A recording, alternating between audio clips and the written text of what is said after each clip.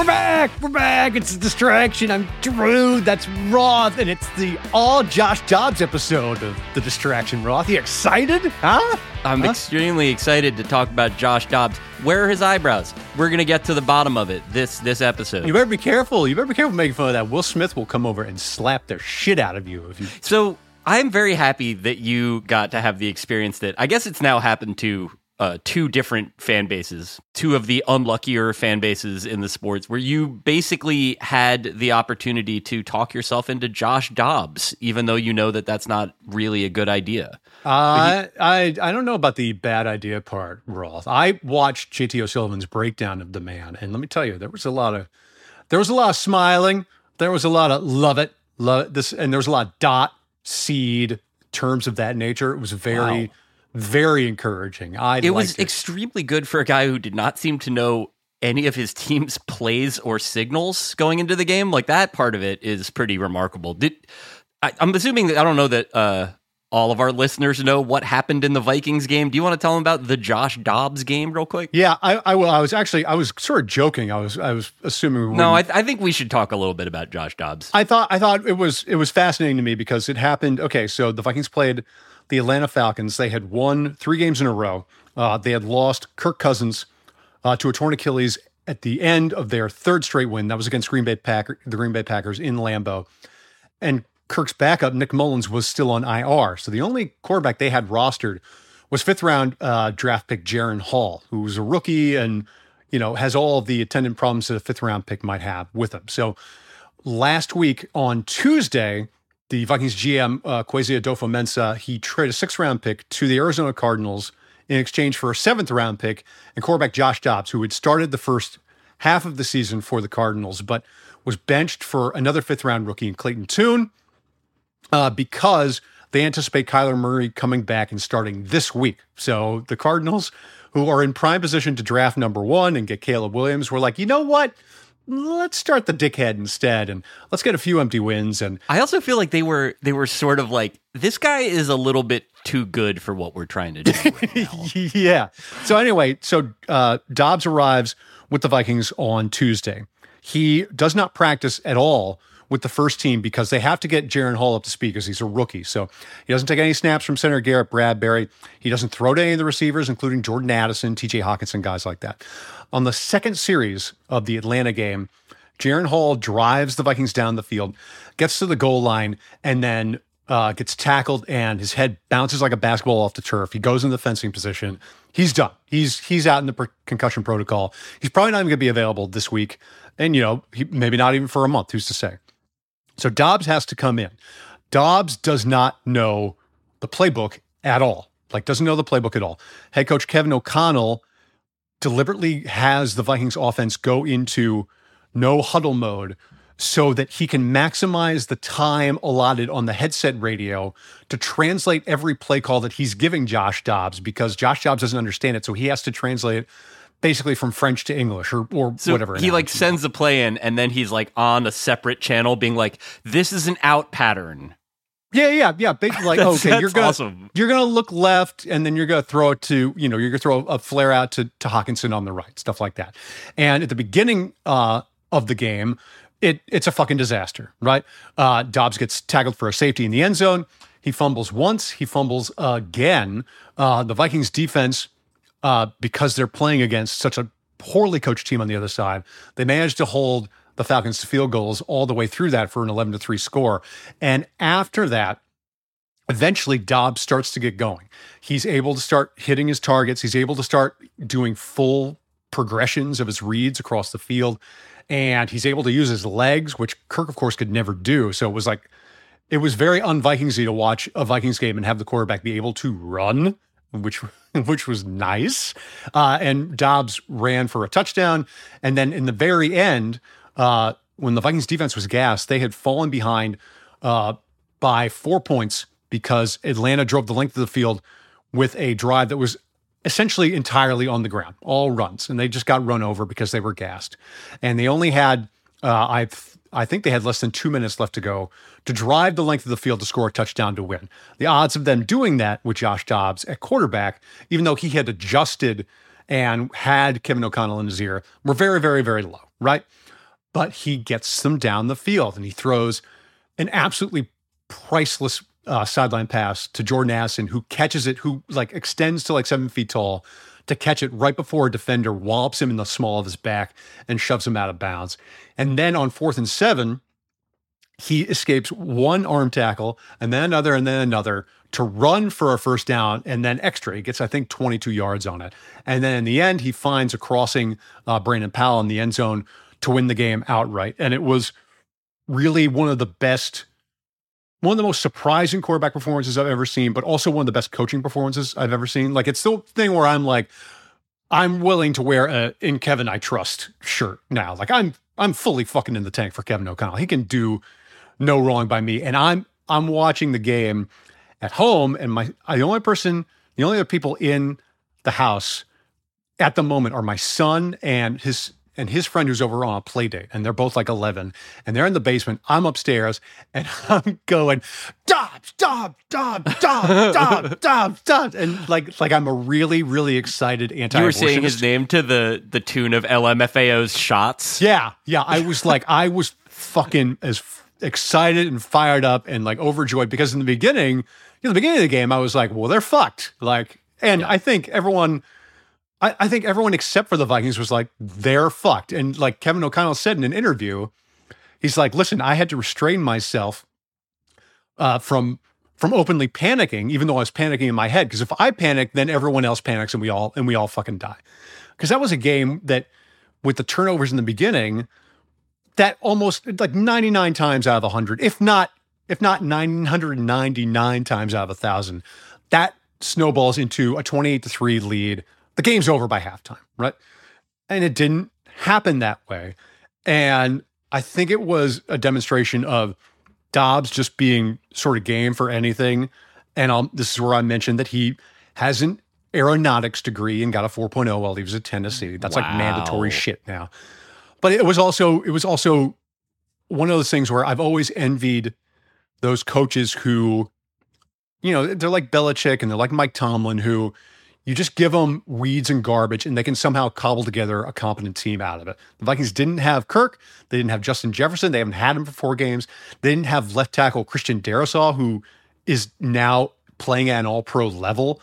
They lost KJ Osborne to a concussion in the middle of this game. They lost Cam Akers, their running back, to a torn Achilles, because torn Achilles are having a moment. And and so they lost all these motherfuckers. And they didn't have their only other competent edge rusher, Marcus Davenport. He was on IR too. So they had nothing, and they had no business winning this game, but they had such a good coach. And Atlanta is so badly coached, and this is the other element of it. I cannot emphasize it enough. I'll take people behind the scenes here. So I was on vacation. I was not watching these games, and I was also not really keeping up on Slack, although I did get to watch, you know, because Drew was working on Sunday, so he was basically talking to himself in the football channel. Somehow I didn't post about this game because I had already posted enough to get the rest of the day off, so I was like, well, that's someone else's problem. I think this is one you should keep for yourself. Your Vikings experience fundamentally is like a private thing for you.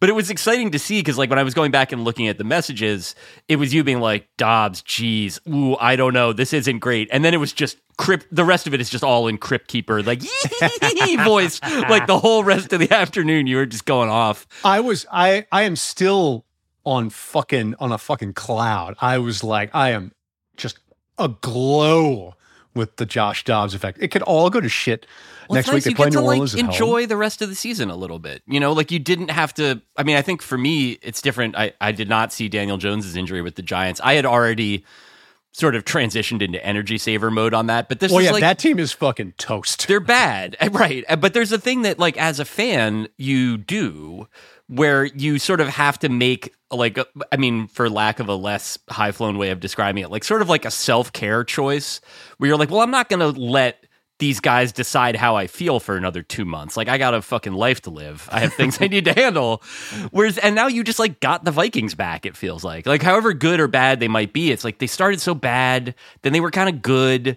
Like, at this point, you know, I think at the very least, you've got an argument for watching them for the rest of the season. Like, you were going to do that anyway, but it's, like, less perverse seeming. Well, now. It's all I want, too. Like, I have I have said this. I said this to Matthew Caller on his podcast, and I said that I did my homework, and I found that teams that tank have not won the Super Bowl since the Troy Aikman Cowboys. Like, they haven't. They really haven't. And like, you can say, okay, but the Bills tanked, and got Josh Allen. Well, first of all, they drafted Josh Allen like number 8.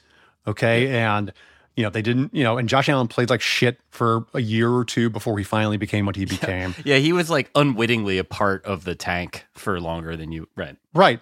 And they are still not, you could argue that they are a worse team right now than they have been for the past couple of years. So I don't like the idea of tanking because I don't think it's effective. And the Vikings have a mandate not to tank. Their owners are like, no, we want to keep winning games because we want people to come. And I only have so many of these seasons left. Like, I'm 47 years old. Like let's not not start talking about the no, grim death. Like, look, no. I'm not gonna get all fucking morose about it and shit. But it's like I have more seasons behind me than in front of me, right? And I don't want to sit there and endure like 2, 3, and 14 seasons in a row on the chance, not the certainty, that we're going to win a Super Bowl, but just like a hypothetical better odds of us being able to get there. Like, I don't want that. Like, I'd rather have my team win more games than they lose, which my team has done over the course of my lifetime. And so they've brought me more good memories than bad. And no one's going to believe that, right? Because everyone's going to be like Blair Walsh and everyone's going to be like, 38-7 and all that shit. And yeah, all that shit sucked. But most of the time when I have watched the Vikings play, they have won. And sometimes, particularly in the past 2 years, they win in like the coolest fucking way ever. And it's awesome. And I love it. And so did your son and his buddy come upstairs to like make sure you were doing okay? My son had to explain to his friend why I was making the noises I was making. He's like, yes, super. He's like that. That's great. So like all that had to be explained, and no one came up or anything like, and the dog didn't even bark. Like, the dog is so used to it. He's like, whatever, go off, whatever, do whatever. Yeah. I faintly remember this from the first time we traveled to do the podcast together back at the old website, was hearing you down the hallway. And I think it was a game the Vikings won. We were in Chicago. But I could hear it was the tie. It was a tie. Yeah. It was a fucking epic tie, though. But there was the sound. It sounded like Muppets were having an unsanctioned boxing match in your hotel room. But I could hear it, and I was like, damn, that's my podcast partner right there. He's getting fired up. Yeah, it was a tie. So I do want to talk about the other side of it, because Falcons coach Arthur Smith, he got very pissy with Kurt Warner, of all people, because Kurt Warner did a film breakdown. He does film breakdowns on YouTube that are very good. I would say Kurt Warner and JT O'Sullivan are the best people for, if you want to watch YouTube film breakdowns. And I swear to God, they're objectively interesting. You don't feel like a fucking loser watching. Yeah, I'll step in here as the comparatively more normal of the two football fans here. The JT O'Sullivan ones are fascinating. I like them. They are. I don't watch all of them, like, because they are like the length of a feature film. They are, but they're a rock solid 90 minutes at minimum. But yeah, like when he breaks down like Justin Fields, everyone's like, "Oh fuck, this is gonna last longer than Ben-Hur," and they do. Which is like definitely a type of like podcast or video response thing. He's really good. They're really lucid. It's not jargony, and he's like a pretty charismatic presence. I would say enjoy the videos before some team hires him. Which will happen. His voice is so soothing. I want to have him on the podcast, and that'd be great. I'm nervous as to when to ask, but I'm gonna work up the courage to be like, can you come on my podcast? We need to keep collecting NFL guys. As of now, Nate Jackson is our foremost podcast guy. Yeah, and we have to talk to him too. So I do. So back to Kurt Warner. Oh yeah, Arthur Smith getting mad at Kurt Warner. Yeah, because Kurt Warner broke down film of the Falcons offense from the previous week and said, look, I don't know what these coaches are trying to do. The quarterback, Desmond Ridder, is inconsistent and not very good, which was true. It was all true. Yep. And Arthur Smith got extremely mad and pissy at Kurt Warner. And he was like, people talking about me benching Desmond Ridder are just like toxic media people. And then before the Vikings game, he did bench Desmond Ridder for Taylor Heinicke, who, if you've ever watched Taylor Heinicke play, you know that, like, first of all, he really likes to pump his fists and be like, all right. Yeah, he's amazing. And did he I remember him doing that after getting a roughing the passer call. Yep. Like, basically after, like, getting hurt, like roughed. He was like, yes, I got thrown around so bad. Like, he's incredible. Heinicke's a great energy. Yeah, he is very fired the fuck up, and he airmails, I would say, every third pass. So he's always an interception waiting to happen. So I'm watching this game, and the Vikings are keeping it close. We've got Ryan Fitzpatrick at home. Is basically the experience, if anybody is curious about that. Everyone watching the game, and, Vikings fans are not known for their confidence, right? But even Collar and even the people that, that I follow on Twitter who follow the team are like, well, this guy's going to throw a pick, like, somewhere down the line. And sure as shit, he absolutely fucking did. And that was one. And then the Vikings scored a touchdown off of it. And that was it. So I thought that was fascinating that Arthur Smith, who our own friend Spencer Hall keeps reiterating is like a very nice guy, despite the fact that he's the son of a FedEx CEO who got his job through nepotism and all that stuff, that he's like really nice and that he's liked by his team, but he can't coach for dick. And that's worth noting. So what did he hit Kurt Warner with the, like, it's the man in the arena? Like, what was he saying about that? Because that's kind of, I feel like the thing with Kurt Warner that's like different than JT O'Sullivan is you can't be like, yeah, you couldn't hack it in the league. Like, Kurt Warner's a fucking Hall of Famer. Like, if he's going to tell you that you're doing a bad job, you should at least hear him out, probably.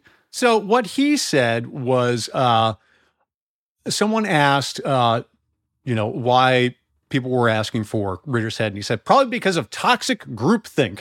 I think a lot of people don't watch the film. They think it's boring. So momentum, you see it all around the world. Things get spun out of control. Sounds smart if somebody says it. Maybe they know what they're talking about, and there it goes. It's a groupthink. But this is Kurt Warner he's talking about. This also, is like, he's breaking down the tape. Like, that's the video itself. You can't say he's not watching it. He's talking over it. Yeah, and you're going to do a cancel culture on, like, one of the most evangelical motherfuckers in America? Like, it's not going to really work. And sure as shit. Hollywood Kurt Warner. And then, then he loses to a journeyman who doesn't know the fucking playbook yet. Right. Like, sorry. Like, I mean, I'd be mad too. I would just like to think that I wouldn't be, trying to, as you said, like, call Kurt Warner on the carpet for not knowing ball. Yeah. I do want to ask you about the Giants, although I want to ask you about the team that beat the shit out of them first, because the Giants are very bad. And without, not only did they lose Daniel Jones to a torn ACL this week, they also didn't have Tyrod Taylor. He's on IR as well. So the only person they had to play at quarterback was the legendary Tommy DeVito. Tommy DeVito over there. Hey, the balls on this fucking prick. Yep. Tommy 2 times. Who is somehow gotta less go effective. throw a pick. You know, if you want, Goodfellas humor for everybody. Yeah, if you want a quarterback in New York who is somehow less effective than Zach Wilson, here you go. It's Tommy DeVito. I think the thing with Tommy DeVito is that he is less effective than Zach Wilson. I'm not going to sit here and tell you that he is as effective as Zach Wilson. He's not. But he is the more fun version of being more ineffective than Zach Wilson. Like, Zach Wilson was like a very high pick in the draft, and some people evidently believed that he was the future of quarterbacking or whatever. I did. I thought he was. I saw him at BYU. I was like, oh, that guy's going to be good. Even though he looked like Cobra Kai student number 3. Like, it's just not a very compelling presence. DeVito's limitations are extremely obvious, but he can run around a little bit, and as with Taylor Heinicke, can't like really throw the ball very far or very accurately. But no, I'm going to make the self-care choice. I think that I'll watch a little bit of the Giants, and then when it starts making me feel bad, I am going to take a walk. We've already lost an hour of daylight. I can't get that back for another little bit. Like, I have to be smart and save my bullets mentally in terms of, just this team and the Sundays that I've got ahead. It's tough though. Like, when you get down, I think you can sort of talk yourself into watching a team with its, backup quarterback, even if they're not going anywhere, because you're like, all right, it depends on the backup quarterback. The Giants are at that level now. This is like when they had Mike Glennon under center at the very end of the Joe Judge years, where like the coaches know that the guy can't really do it, and and it's not Tommy DeVito's fault. Like, Tommy DeVito's not supposed to be playing. Tommy DeVito is supposed to be like the scout team version of Jalen Hurts in practice. Also, may I say that he looks extremely like a Tommy DeVito, and I find that so gratifying. As someone who grew up around a number of Tommy's DeVito in spirit, he does have that energy. There's a photo of him wearing a chain that's got TD on it. Yeah, he has a chain. It's just so perfect. I'm so happy that he has a chain. So yeah, I mean, he's got everything that you would want as a Giants fan in an upstart guy that's going to quarterback your team for 2 months, except for the football abilities, which he does not really have. That is a bit that's okay. It's just tough because the Giants, they didn't leave themselves much of a margin for error. Like, it's been frustrating all year to see, and I'm not going to belabor the Mets comparison, but it's very much the same sort of thing where they looked at last year's team and they were like, well, we just got to move some pieces around on the chessboard. And if everybody plays exactly as well as they did last year, we're going to be good again. And the problem with that is that if you don't build in some sort of cushion there and suddenly Saquon Barkley is under 4 yards a carry again and Daniel Jones is hurt again, your team is bad. Like, because you didn't try to get better in other areas. They did with Darren Waller, and they got the Darren Waller experience. He was cool for a few games, and now he's hurt. He's on IR right now. Yeah, and it's right. And so that's, like, I don't know that you can say, this was something I was thinking about when you were talking about, how you and I are both leaning into the icy embrace of the grave moment by moment, that the feeling of a season being like a waste to me, like I've watched seasons where like things didn't work out or whatever. A lot of them across a lot of different sports. It's more frustrating when you're sort of like, all right, well, if we could just hit like the simulate rest of season button, that would be preferable. Like, that's not a great feeling. And that is the one thing where like I could watch a bad team try its ass off and like do the most that they could with what they have, especially in the NFL. I have a great admiration for teams like that. Like, this is why I think I have been such a devoted Ryan Fitzpatrick partisan, like throughout his career, and sort of remain one. Sure. Heinicke, as much of a jamoke as he is also like that. He's that type of guy. Like, he's like, if he's your backup, then there's definitely a chance you think he's better than the guy that he's backing up on week one. He's still very well maybe in Atlanta. He's definitely better than Desmond Ridder. That doesn't mean that he's like your future option there, but that was the case with the Durs last year too. He's like solid enough. Yeah, he was backing up Carson Wentz last year. That's exactly. And so Fitzpatrick used to have that too, where teams would bring him in, and it would be like just hiring him, like throwing the 1 year guarantee at him to be your backup. If you're the starter, it's basically the team telling you that they're like, you should like start eating right and exercise more. Yeah. Like, we clearly have some doubts about your capacity to do this. Because he backed up some real slobs. He backed up Jameis Winston, and it was like, you knew it was over for Jameis. And you could tell, I remember that, particularly that experience, because he backed up Winston. He did the Fitzpatrick thing. It was like a couple of good wins, a couple of backbreaking picks.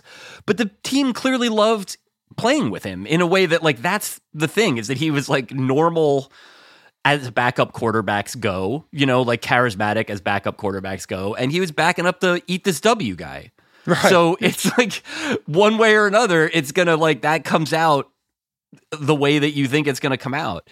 But what I was saying with this is that like, so Tyrod Taylor could have been that experience for me. Like, I was ready to talk myself into that. And like, sure, we know what his limitations are. He's a super conservative quarterback. Like, I remember you like describing a Tyrod Taylor stat line where you're like, it's like 200 yards passing, one touchdown or no touchdowns, no interceptions, and 25 yards rushing. And that's right. Yeah. But like, I was ready for that. I was like, sure, fuck me up. I'll take 3 months of that. Yeah, that's sort of like Mariota like efficiency, where you're not going to make any mistakes, but you're not going to do anything. Right. Either. Yeah. But it is like, that is like literally replacement level in action. But Tommy DeVito is not that. So I don't know, if you see me walking around my neighborhood on a Sunday afternoon, just say hi. That's that's what I'm doing instead of watching the Giants. Because the Giants fucked themselves because they were saddled with Daniel Jones, who was not picked by the current regime and had like an obvious ceiling to him. And he took them to the playoffs last year, despite the fact that they had a negative point differential. And they won a playoff game against my team, which was similarly, they also had a negative point differential. So it was two essential frauds going against one another. And the Vikings did not extend Kirk Cousins. Kirk Cousins is currently a lame duck. And the Giants did extend Jones to the tune of $40 million a year that they have to pay next year, even though he tore his ACL. And so it's very funny because I wrote something very nice about Kirk Cousins last week. Are you sure? Are you sure that it's funny though? Well, it's funny to me. Okay. So I wrote something very nice about Kirk last week because he torn his Achilles. The team was utterly devastated by it. His teammates clearly love him, and not just like the white teammates, like the other ones do. All right, and the coach. A lot of guys would have euphemized that distinction. I respect that you didn't. Yeah, and the coaching staff and even Kwesi, they were all like, well, we appreciate so much what he does for this team. And they were more open about the idea of bringing him back than they had been in the preseason. The preseason, they were not going to talk about it. In the rest of the season, they were not going to talk about it. With the understanding that he was probably going to ask for too much money in the offseason and they weren't going to pay it because he's too expensive. And, when he got hurt, particularly the way he was playing, because he was playing his fucking ass off, I was like, okay, I can kind of see maybe you bring him back for a year or something like that. And then the Dobbs thing happened, and I watched the breakdown from O'Sullivan, and I was like, oh, we don't need Kirk. Like, I feel fucking great. Like, leave Kirk on the fucking, don't even let them operate on Kirk's heel. Just leave him out on the fucking street. with a like still works ? Sign taped to him. You're like, we've moved on. This is Josh Dobbs' team now. We have to take a break. We have more NFL to talk about, and we have to talk about the legendary Connor Stallings because we have not done that yet. But before I bring us into the break, I just want to note that this week's episode is brought to you by Jersey Eddie's Greek Restaurant and Izakaya Gastropub. In the mood for a gyro, but your wife wants a 5-course omakase sushi dinner instead? Why not head to the restaurant that offers both? And for only $7.99 each. That's Jersey Eddie's, located in the Paramus Food Court. We'll be right back. Malacca. Very good.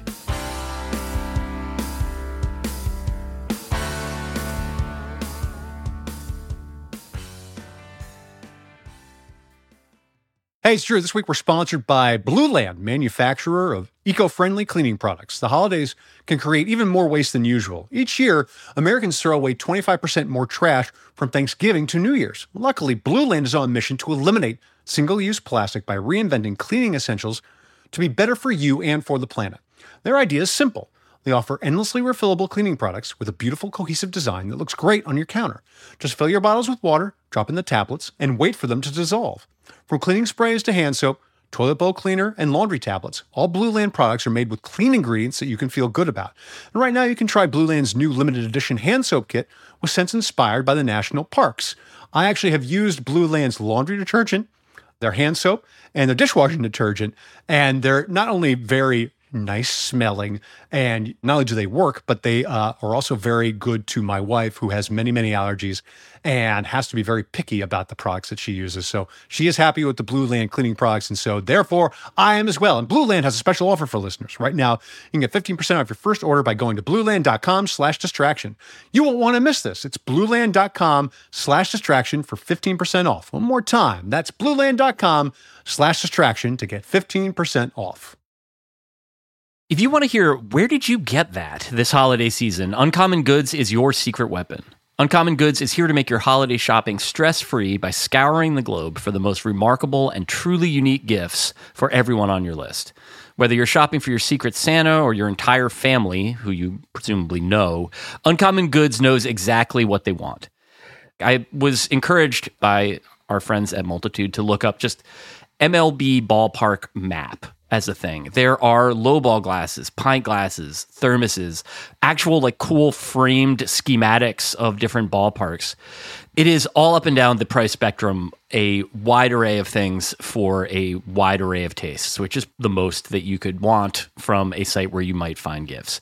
Here's another thing you might want in that scenario. When you shop at Uncommon Goods, you're supporting artists and small independent businesses. Uncommon Goods looks for products that are high quality, unique, and often handmade or made in the United States. They have the most meaningful, out-of-the-ordinary gifts anywhere, from art and jewelry to kitchen, home, and bar stuff. Uncommon Goods has something for everyone. Not the same lackluster gifts you could find just anywhere. And with every purchase you make at Uncommon Goods, they give $1 back to a nonprofit partner of your choice. They've donated more than $2.5 million to date that way. To get 15% off your next gift, go to uncommongoods.com/distraction. That's uncommongoods.com/distraction for 15% off. Don't miss out on this limited time offer from Uncommon Goods. We're all out of the ordinary.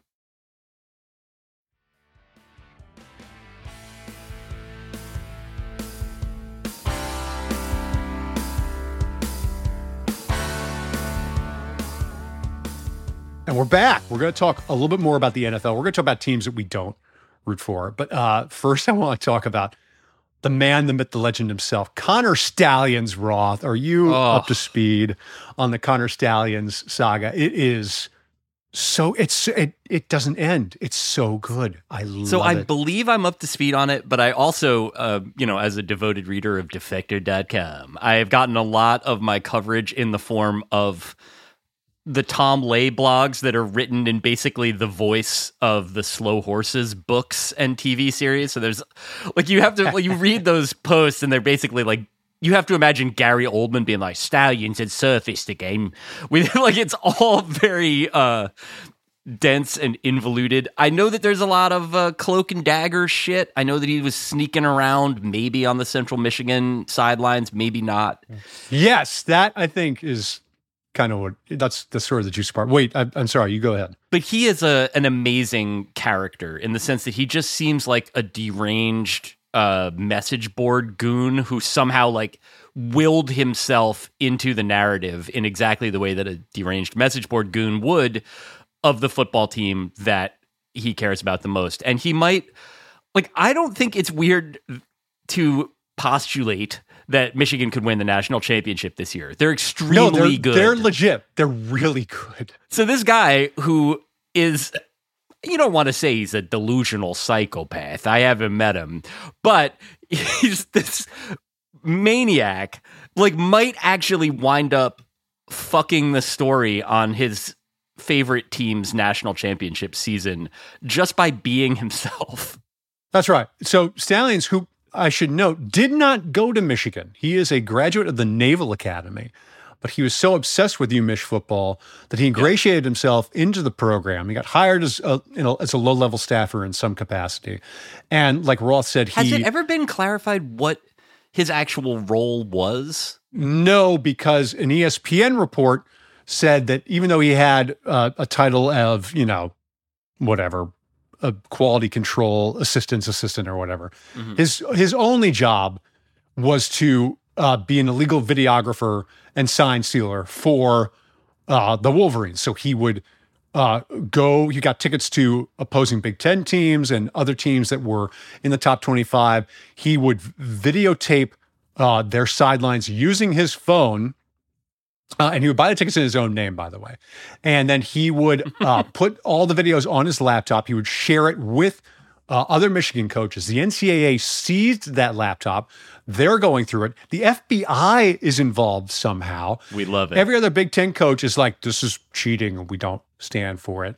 And then it was last week, there was a photograph that surfaced of Stalions on the Central Michigan sideline, like sort of in like the Bobby Valentine incognito disguise. Yeah, so has it been like pinned down whether that was him or whether that was just some guy that looks like someone that would be on the Central Michigan University football sidelines? No one has confirmed it either way yet. But the weird thing was after the game, Central Michigan coach and former Florida coach Jim McElwain was asked about it in the press conference. And McElwain has ties to Jim Harbaugh.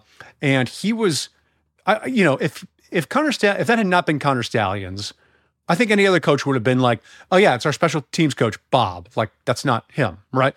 That isn't what Jim McElwain did. He's like, we've heard about the accusations that someone was on our sideline who wasn't supposed to be there. We take this very seriously.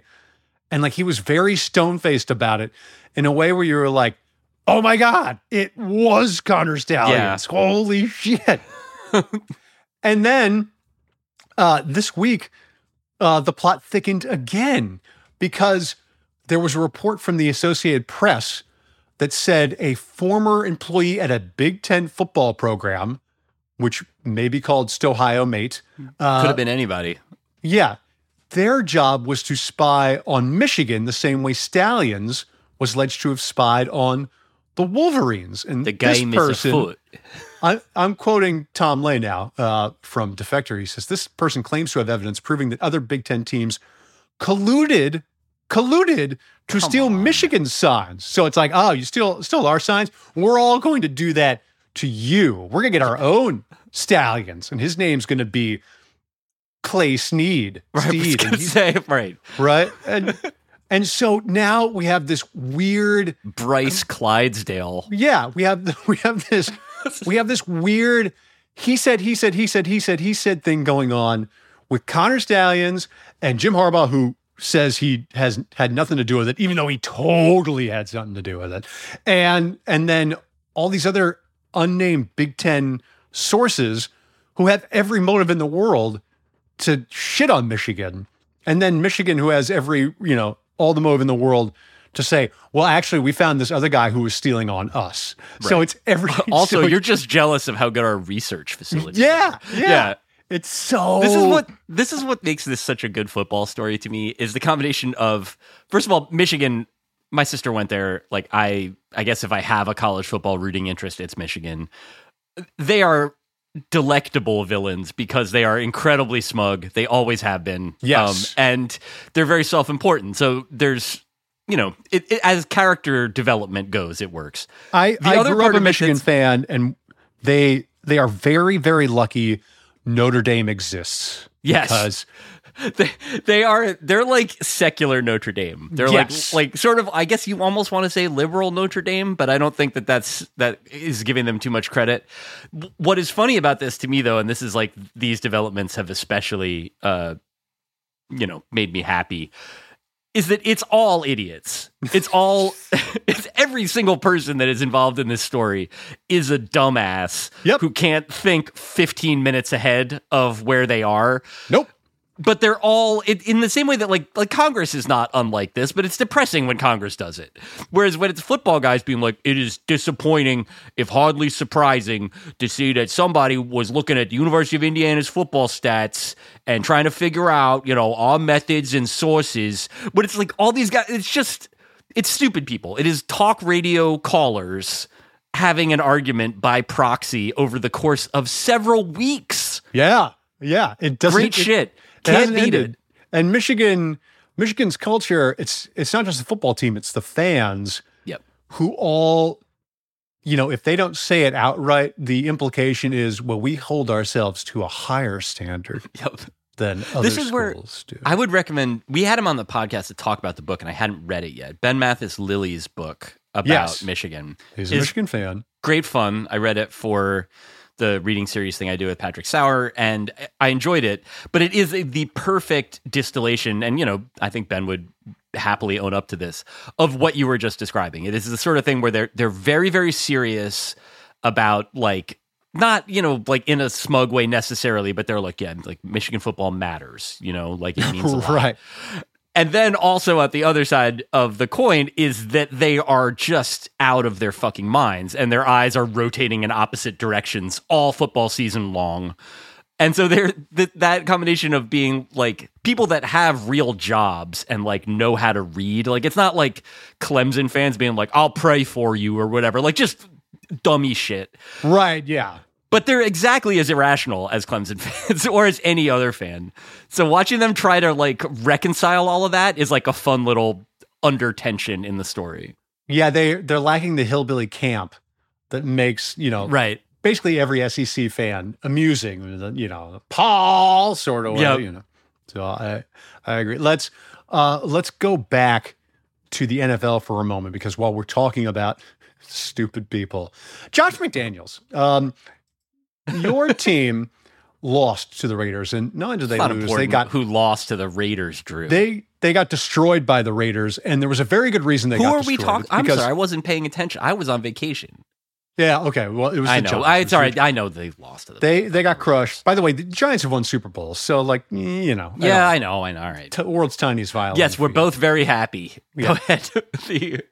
So McDaniels was fired prior to that game on Tuesday in the middle of the night, like 1 a.m. Eastern. Mark Davis hours. By Mark Davis. He fired Josh McDaniels. He fired the OC. He fired the GM, Dave Ziegler. And the ESPN report was that it will cost him $85 million. Like, it was very soberly reported by Adam Schefter. Like Mark Davis cares so much about winning. This is how much he's willing to spend to get rid of the shithead that he hired.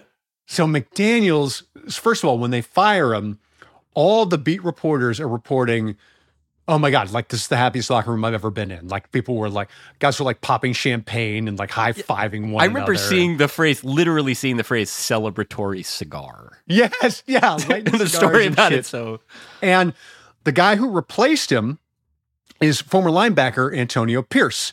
And Antonio Giants Pierce legend. Was actually in the center of a Jay Glazer report on McDaniels, because after McDaniels was fired, all the fun stories about him being an officious prick come out. And the best one came from Jay Glazer, who said there was a meeting on, it would have been last Thursday, two weeks ago on Thursday. And they had a big airing of the grievances, and the players all just unloaded on Josh McDaniels. They just were like, fuck you, you suck. Hate your haircut. Start wearing normal hats. And Josh McDaniels wasn't the one who rebutted them. He had an Antonio Pierce get up instead to speak on his behalf, which is fucking weird, all right? That's leadership. And Antonio Pierce gets up there, and he was on the Giants team that beat the Patriots in the 2007 Super Bowl. They beat the 18-0 Patriots, right? So he said to the guys, he's like, listen, on that team, we knew we could beat anybody. We just had to believe it. And that's not us right now. We have to believe we can beat anybody. And that way we can beat the likes of the Patriots or whoever. So he gives the speech, and the speech goes over well. And then McDaniels takes him aside and he says, and this is the quote, this is the money quote, "Don't ever talk about the Patriots like that." That's right. He wasn't even working for the fucking Patriots anymore. So good. It's just as a reflection of what Josh McDaniels' priorities are. Like, it's like if he hears you talking about how like Tom Brady advertised FTX shit, he'd be like, all right, first of all, Tom's a friend. Second of all, like, you don't know what Sam Bankman-Fried did or didn't do. Like, he is so far up his own ass on like the Belichick legacy trip that I don't know. That story, that was one that you did as part of your Sunday blogging spree. And like the whole post is like 60 words by you and a 180 word quote from the Jay Glazer thing. Yeah. I mean, Glazer's the one who got the goods. But it was a totally satisfying post to read, because it is like in every failed coaching scenario, when the coach is finally let go, there are stories like this that come out. I remember one when Matt Williams was fired by the Giants, that there was a big Washington Post story that involved Jason Worth saying to Matt Williams' face during a team meeting, "When do you think it was that you lost this clubhouse?" Which is like really nasty. That is hard. But McDaniels was always going to be, this was like the reason. I don't have a rooting interest for the Raiders one way or the other. Like, I want my friend Ed, who has season tickets there, to be happy. But there's not a team that I care about very much. But I always knew that when McDaniels got fired, that there would be just some giant cresting CGI day after tomorrow tidal wave of this shit coming down, and I was so ready for it.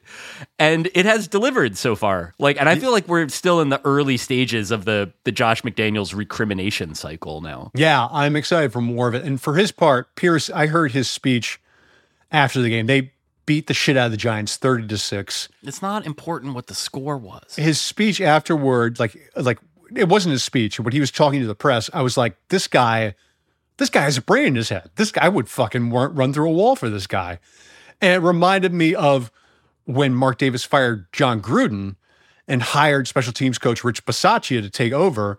And all Bisaccia did was like win a lot of games and get them to the playoffs and nearly beat the eventual AFC champion. They won in the fucking playoffs. Beat the Bengals in Cincy. Yeah. And Mark still let him walk. and hired McDaniels instead. So I'm like, how's he going to fuck over Antonio Pierce when this season is over? Because that's what's so weird about this is like, this is it's a thing that happens to teams, to sort of poorly run teams more often than other teams, but it happens all over the place. What's crazy is that, like, as you said, the Bisaccia thing, that was like 2 years ago. Like, this wasn't even a long time ago. Like, I remember when that happened. 2 seasons. He didn't last a season and a half, and he didn't last 2 full seasons in Denver. He was the exact same shitty, incompetent asshole. It's remarkable. Yeah. Can I say a brief word for Nate Jackson's post on our site about McDaniels? Yes, that's former Broncos tight end and current Denver radio host Nate Jackson, yes. So he absolutely gave him both barrels. It is as hard a takedown as I've read. It also, though, to me, read it on vacation, like on my phone while we were waiting to get tickets for a tram that would take us up a mountain. Like I was like trying to, focus on being on vacation, but I was very excited to read it. I feel like every person deserves the right to write something like that about a shitty boss when that boss they do, and it only fired. happens when it's someone like McDaniels who has burned every bridge, that there's no danger right in shitting on them, where it's like, look, I can say, like, Nate Jackson, what recriminations are going to be if he takes a shit on Josh like Nate's like better at his job than Josh McDaniels is. Like, he's not going to get fired from the radio job he's good at because he pointed out that Josh McDaniels is a butthead, which everybody knows. But he is styling on him, and there's a lot of like sort of incidental Josh McDaniels asshole behavior in it. Like, highly recommend the post. Even if you don't care about football, if you just worked for like an officious shithead at a GameStop when you were 17, like, this blog is about that guy. Speaking of officious shitheads, Bill Belichick. Let's. Yes. I have one more story to relay to you, because the Patriots are having their worst season since Belichick's first year in New England. That was 2000. Okay. Yeah, I was going to say, I was in college when that happened. Just after they lost to a tanking Commanders outfit this past weekend, the Commanders traded away Montez Sweat. They traded away Chase Young. They gutted really the only good unit on their team, and they didn't care because they're probably going to fire Ron Rivera. He's probably next, and they got to find a new quarterback and all that shit. And they have new ownership and whatever. So the Commanders are not really all that invested in this season. They still beat the Patriots anyway. And after losing to the Commanders, their quarterback, Mac Jones, who's had the worst season you could, outside of Zach Wilson and outside of Tommy DeVito. Yep. He said, he was at the press conference, and Chad Graff of The Athletic, he said, it was noted by the press to Mac Jones that other quarterbacks seem to have more open windows to throw to, either because of the scheme or because they have better wideouts. And while Jones didn't throw anyone under the bus, he did note, quote, that's a good point. And later, quote, that's a good question. And you can just tell how much Mac Jones absolutely fucking hates every single coach he has to work for in that town. It is such a collection of like the Bill Belichick Suicide Squad there too at this point.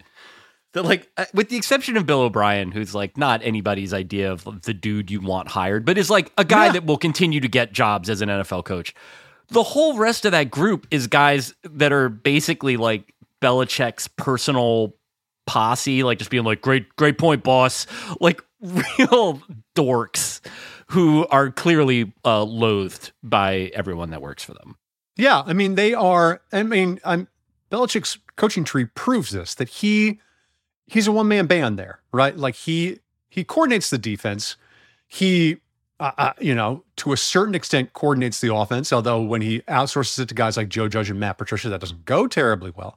But he is essentially he is so much the brains of the operation that anybody else who leaves him essentially has to pretend that they've gleaned some working knowledge of how to run a team from him when they know dick, and all they can do is just sort of toil under him. And I think this is a good point that Nate makes in his post too. The thing that they all seem to take from him, possible exception being Brian Flores, who's like a hard ass, but does seem to like, he's a good coordinator at least. He is a really fucking good coordinator, I tell you. But the other guys, it's like, and Nate Jackson made this point about Mangini, who he played for 1 week in Cleveland, that like the thing that they carry away from the Belichick experience is you must be a cock to everyone at all times. Like you have to make everyone that works for you hate you. and feel unvalued. And that is like, obviously Belichick is good at other shit. That is like sort of I always thought of it anyway, as that's the price you pay for all of the brilliant stuff that he does. Right. But it is weird that all of these crab apples falling off his tree somehow have no nutritional value beyond how sour they are. That they don't take any of the like actual lessons beyond the high-handedness. Yeah, you have to have the strategic brilliance that Belichick had, and he had it. I'm not going to do he owes it all to Tom Brady, like he looked in, like that's bullshit. It is stupid. It doesn't have to be one or the other.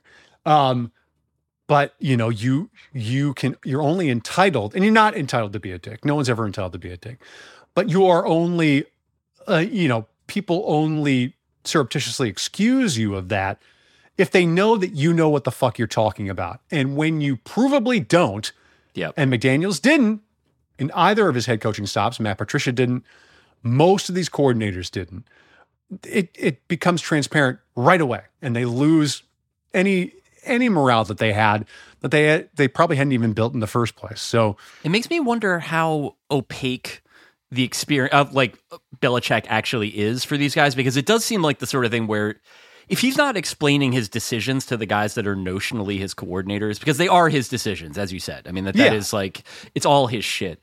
But if all they're getting is the affect and not any of the inner workings of like why he's making these good calls, then to me, that's also bad leadership. I mean, it's like a different sort of thing, but you're not creating anything.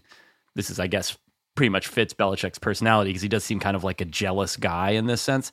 He's not creating an infrastructure for a successor, or for even like, just if he's not there, nothing is going to work, because he's not like letting on to any of the people under him how he comes to the conclusions that he comes to. So all they seem to be picking up on, and maybe this is a failure on their part, maybe it's a failure on his, I don't know.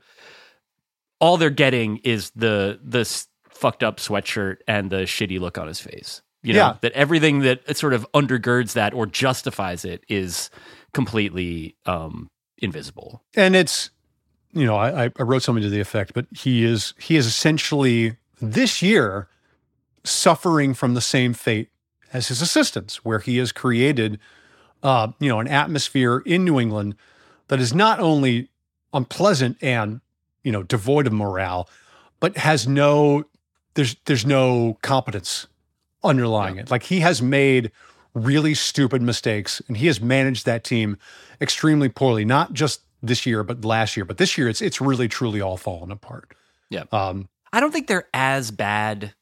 Like, I think that it's possible for me to imagine him coaching another winning team there, and it has a lot of the same guys that are on this roster on it. But it is also a very Christian Gonzalez, who they drafted and who is hurt, is super good. Yes, he is. And so is Matthew Judon, who's also hurt. They're both really good.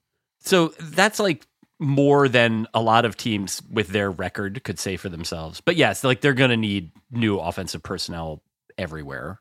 And Belichick's their GM too. So, he's just going to go out and sign more guys that played lacrosse at Navy, because that's what he cares about. And I don't think he's going to be their coach for much, much longer. I really don't. And I don't say that as wishful thinking. I think it's, doesn't he want some win record? Like, he wants to pass.